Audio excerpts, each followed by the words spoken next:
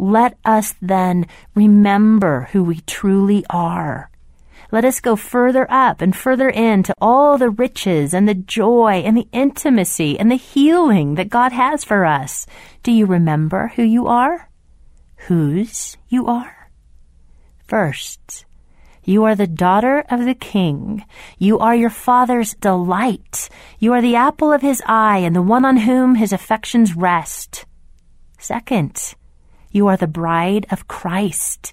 You are engaged to the High Prince. You are the beloved of Jesus. There is a royal wedding coming, unparalleled in the history of men and angels, and all the eyes of creation will be riveted and rejoicing. Third, you are the ally friend of Jesus, sent to this earth to bring about the invasion by his kingdom. You have a role in a mighty story filled with beauty and danger. When we believe something is true, it affects the choices we make. We believe gravity exists, so we jump up, safe in the knowledge that we will come down again. We believe the sun will rise, so we go to bed without the fear that night will last forever.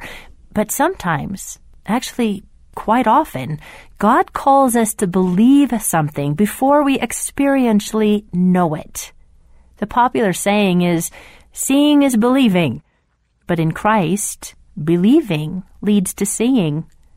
God invites us to believe we are who he says we are, regardless of our experience.